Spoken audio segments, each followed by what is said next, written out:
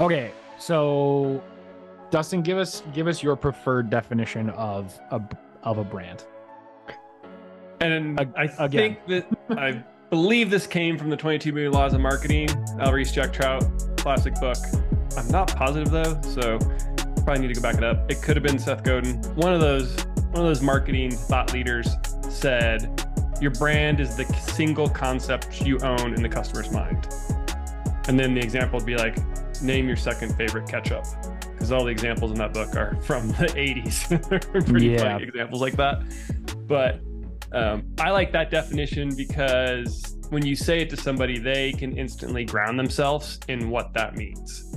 But as I think we were talking, what a brand is way more complex than that. So that definition you guys were arguing is not sufficient. it is Al Ries and Jack Trout, but it is from the book Positioning: The Battle for Your Mind. And positioning, 22 Million Laws of Marketing, I think there's one other one. They were all kind of the same book, just like repackaged. Sure. So, okay, so positioning. Okay, cool.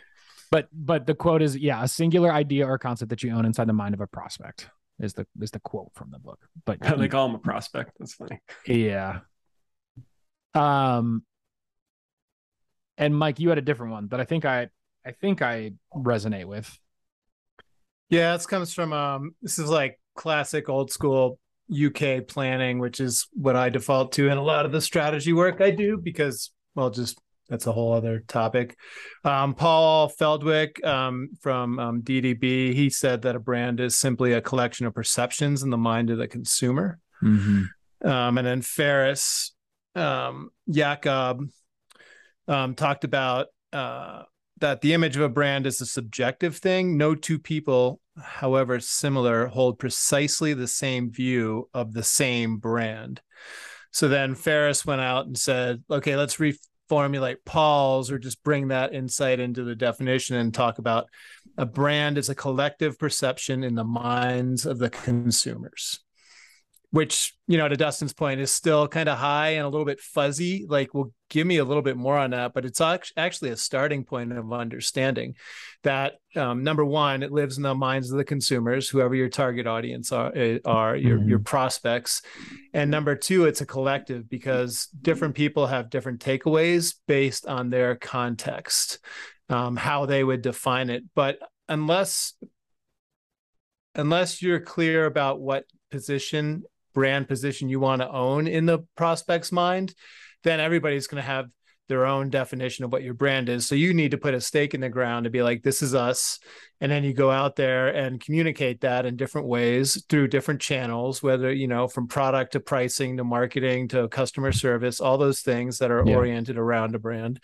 And then hopefully they attach themselves to that and start to own it and talk about it in their terms.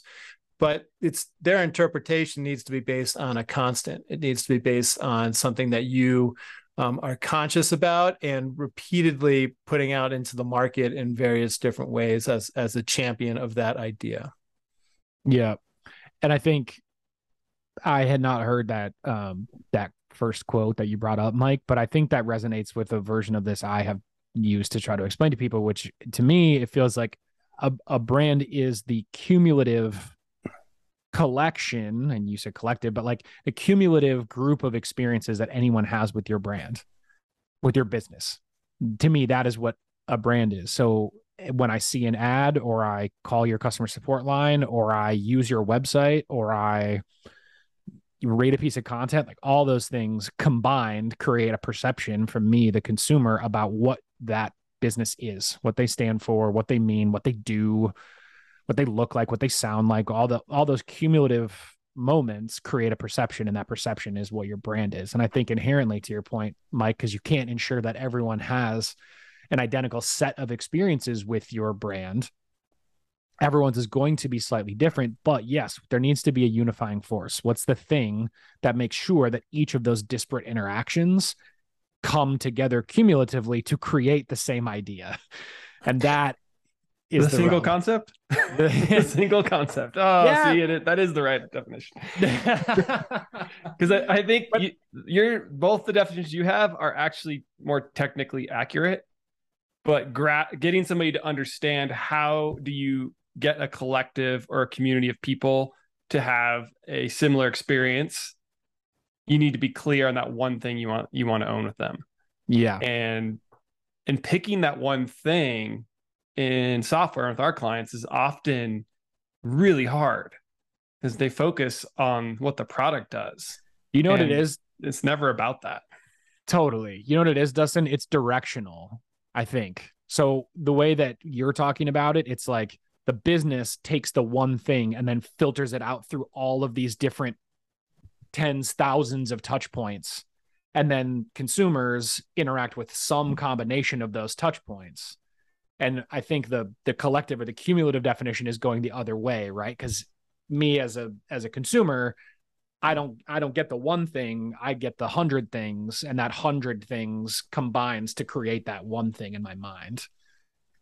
Yeah, and so, having been on the back end, having to build the architecture that allows those 100 things to allow you to tie it back to one thing. Yeah, it is really hard unless you have everybody in the company aligned to that one thing, so they know when they do a return or when they call us or when they sign up, right, or when they see us at a trade show, right, the one thing is coming through.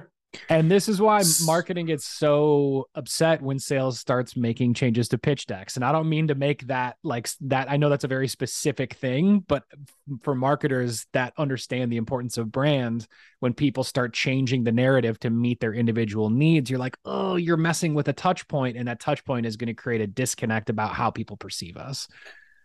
Yeah. The biggest one is they just skip telling the story about, why. Right. And so the big change in the world, the problem, why now, how it's solved without us, and then leading them to why we've all decided to dedicate our lives to fixing this. Right. And lots of sales folks don't feel the need to do that.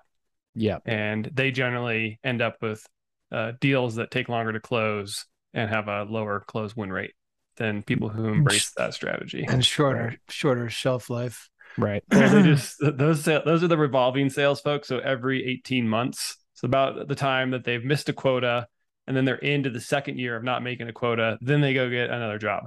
And having hired sales folks, it's always a red flag when it's every 18 months. They're hopping jobs because they're essentially just able to go get a new quota somewhere else.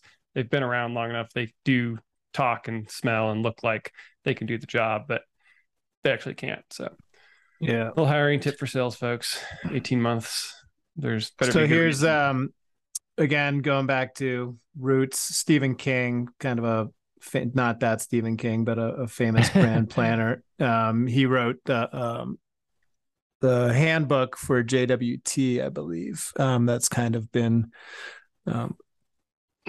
standardized, if you will. Like it's like something, if you're a planner or a strategist and you're entering into a new organization to understand what it is you actually do, this is one of the things that will be referenced among the community. But what makes a brand successful? Number one, a coherent totality. That gets to everything that you're talking about, Dustin, Ryan. Just like everything that we touch has the product, the packaging, the name, the style, the pricing, all that stuff. Yeah. It has to be unique and constantly developed to stay unique. Functional and non-functional values, appeals to the senses, the reason, and the emotions. And it has to be relevant to people's needs and desires, and it has to stay immediate and salient. And that's the thing about it's not necessarily fluid, but it has to be presented in contemporary context. It has to be relevant to the pain people are feeling. But that doesn't mean you change what the brand is. It just means how you express the value proposition to make sure that it's timely and relevant. Yeah. Right. Timely, relevant. And so you change the channel, you change the copy, you change whatever you are doing to address that segment or that new need, but the inception of the story doesn't change. Yeah. So sounds like we've got the definition of a brand kind of, summarized. So what is branding? How is that different than a brand? Yeah. I mean, let's talk about how we ended up on this topic. on a Yeah, Monday morning. Are we doing the introduction like in the middle now? Second. We are. Yeah, we're doing the All right, let's introduction be in the honest. middle. We were just having our team meeting. We hit record because we started. Yeah. We were having a conversation that we found valuable. We thought you might too. It's the SaaS Brand Strategy Show. Hi, my name is Ryan Copper. That's Dustin Robertson and Mike Tracy. I'm not even putting the intro. Is like 20 minutes long. I'm not even putting the intro on this episode. I'm just putting the intro music, and it's gonna start with me being like, Dustin, tell us your definition of a brand. Yeah. We, as many of our topics are, we hear this a lot. Is I feel like a sentence that we say a lot. But we ran into it recently as well. This the concept of brand and branding, and seeing folks both in our industry as well as SaaS leaders not actually grokking the difference between the two things, what your brand is and what branding is, and conflating the two terms semi-regularly in such a way that we think causes confusion and consternation, both internally and externally, based on how people talk about it. So let's talk about it, was what we said before we hit record, and now we're talking about it. And just the theme, and we roll across it all the time, is that, as you said, they conflate the two. And because brand is further upstream from the pain or the problem that B2B SaaS is always trying to solve, which lives more in the positioning realm. And so some people go a little upstream and they talk about branding, but what actually informs branding? And that's actually your brand. And entertain me for a second, because I wrote this almost a year ago when somebody, one of our it was Lockhead who wrote something bashing on branding, and he got him back. He did the same thing. He was conflating brand and branding. So I wrote this little thing, and I'm going to read it. Brand is a thing, a noun. Branding is an action. It's a verb. The two are related and interdependent, but not interchangeable. Brand is a totality of an idea, a reputation, culture, ethos, and experience, meaning, the myth. And branding is the traits of the brand that made manifest and distinct: identity, aesthetic, behavior, logo, colors, typeface, et cetera, et cetera. I go on, but that's the gist. No, I think that's right. I think of branding as the lens that every component of your business entity passes through to unify it from a visual and written perspective. That's tone, that's voice, that's color, that's logo. That is the unifying lens through which all of those hundreds and thousands of touch points we talked about has to get passed through for it to appeal back to that brand concept in a complete unified way. Right. And the bottom line is, branding does not create the brand. No. Nope. 100%. And we so regularly see people who think, well, we've gotta change the name of our business and the logo and the colors so that we can change the company. And it's like, no, you don't change the company by changing the branding. If you need to make a change at your company, or you need to distill and make an internal change, you need to reassess what your brand is. And that should always inform your branding, because there are going to be traits and assets of the brand that need to be expressed through the branding. But it does not work the other way around. There are not traits of your brand that need to be, or you know what I'm saying? The inverse is not true, that your branding is the thing that should inform your brand. Yeah, I think it's important. Words matter. And totally. I think it's really important not to mix these things up, because it's really hard for people in your company to already follow what you're saying. Yeah. And so if you're going to interchangeably say, oh, brand, well, and here I mean logo, fonts, colors. Over here, branding. Oh, well, here I mean how we're going to design the trade show. It's like, right. Whoa. Right. Wait, who are we? Where does that fall in there? And so I think the example we just saw this morning was they defined brand as logos, fonts, color. Yeah. Which I was like, no, yeah, that's not right. But it's just such a constant across this market, though. There's just a lack of understanding and appreciation and ergo usage and application of brand strategy, which is kind of why I'm a little fired up about it. It's like there's just this thing sitting out there that people aren't.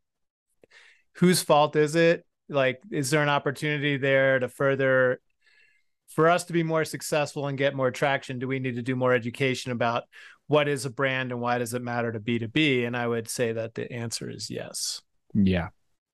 B2B loves system, processes, steps. And so I think, that hasn't been how brand has been described.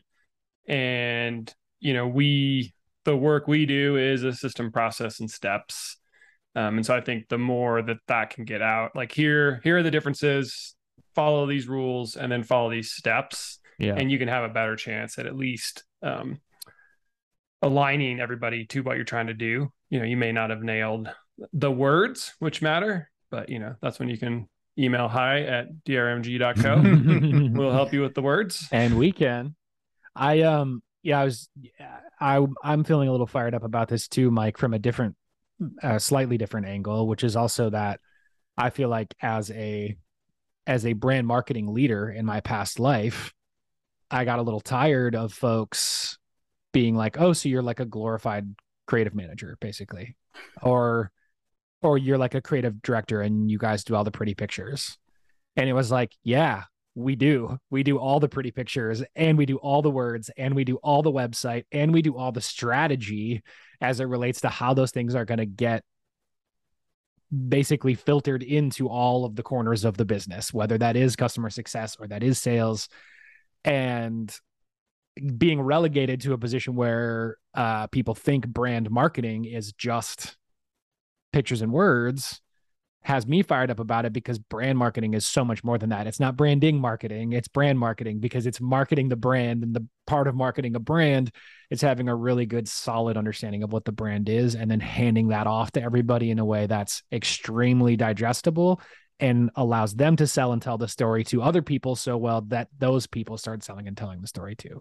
Totally. One of the common denominators we experience when we do our stakeholder interviews with our clients, as part of the RISE process, the research, when we're interviewing whoever is heading up the marketing team or department, the pain that is always expressed is that the organization treats the marketing team like a production asset, that they're just there to crank out all the sales materials. Like there's no strategic thinking involved, and the people that we're talking to understand like there's a huge strategic element that's missing. And generally they're very excited to talk to us because we're like, yeah, that's what we're going to help you realize. But everybody, I would say almost across the board, has said we're treated like a production team, and we know we can do so much better. We just don't have the tools or the permission to do it. And what that's triggering for me, Mike, is also that I think a big part of the reason for that is when there isn't a clearly defined strategic vision at the top of the company that's really, really digestible for everyone inside the company, then all the other teams feel like it's their job to do some strategic vision thinking for their department, and then run that through the branding lens of the marketing team and get it out the door. So it's like, okay, I need to be the thinker here, and then I need the marketing team to be my production line to make it look like it's part of the company. And then I can go use it the way that I want to use it. When instead, people's strategic efforts should not be around coming up with how to talk about your company. It should be coming up with ways to take the way we talk about our company and put it into your line of business, into your department, into your team members, into your assets, whatever that might be. And yes, marketing is helpful to be a lens for that, and to be the people that are helping you do that in a way when you can't push a pixel, they can, but it's also their job to help you put it through that filter of the brand as well, not just branding. It's a really good point, Ryan. And I think that's where nailing that concept you want to own, how are you different? Why does it matter? Is important, because a lot of companies can rally just around, save time, save money, or something simple. Yeah. And it feels good to everybody, like, okay, we all get this.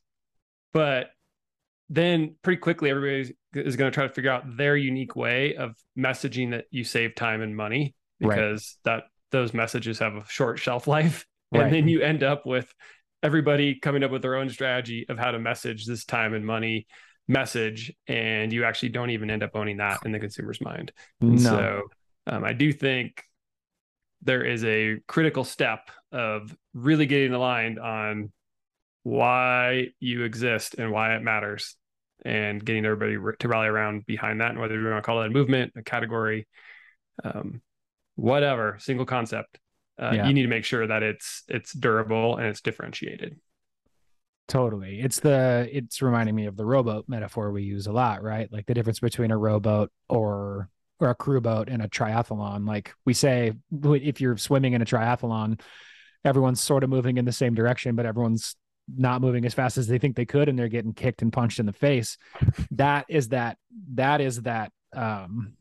friction of everyone with their different messages and their different strategic visions for their different departments, trying to sort of put together the same message, but failing at it, or only doing 25% of what they could be doing, without that unifying force. I think I like Mike's definition. So the adjective, noun, noun, verb, brand is a thing, branding is an action. Yep. That is the relationship, and everybody just needs to keep those things in their lane, and then everybody else can understand when the company's doing branding and what impact it has on the brand.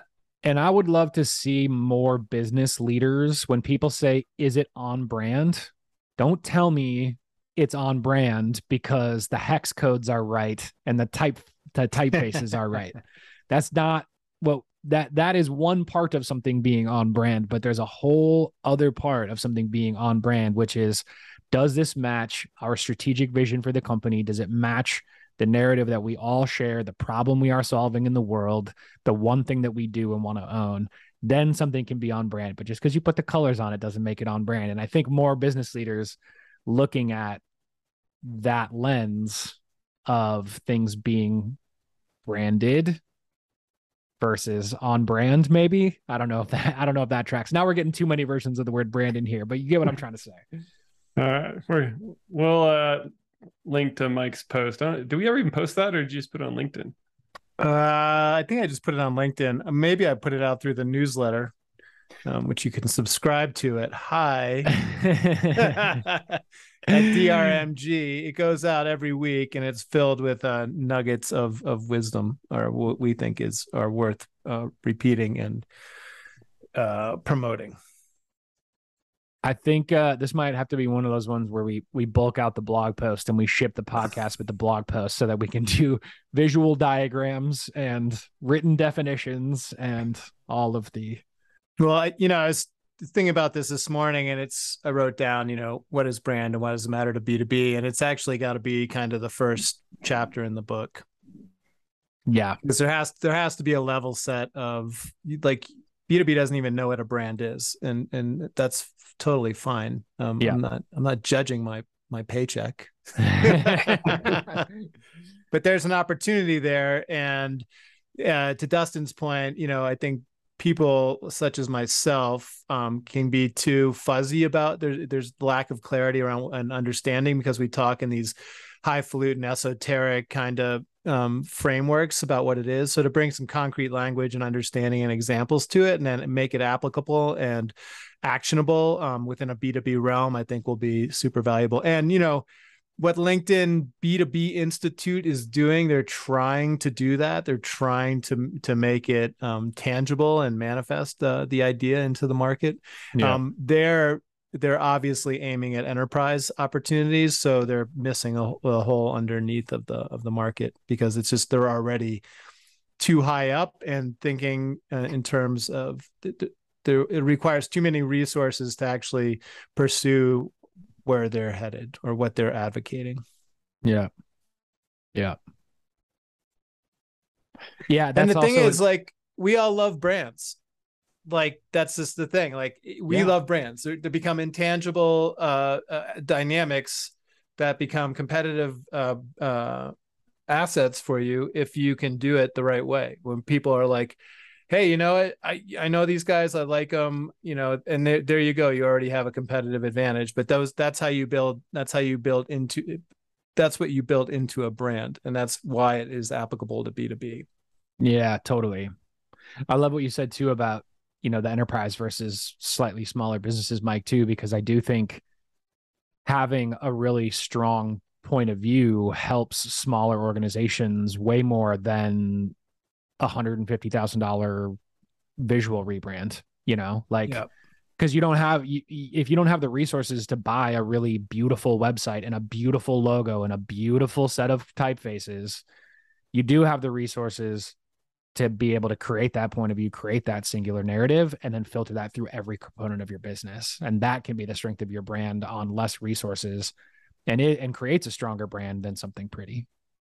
Don't get me wrong. We love the pretty stuff too, but the pretty stuff has to be informed by something else. It has to represent something. Exactly. I feel like I need a gavel. Like I need to double wrap the gavel at the end of this one. Case closed. Just close this out. All right. Well, that was an episode of the SaaS Brand Strategy Show that we did not plan on recording in this moment, but here we are. I like it.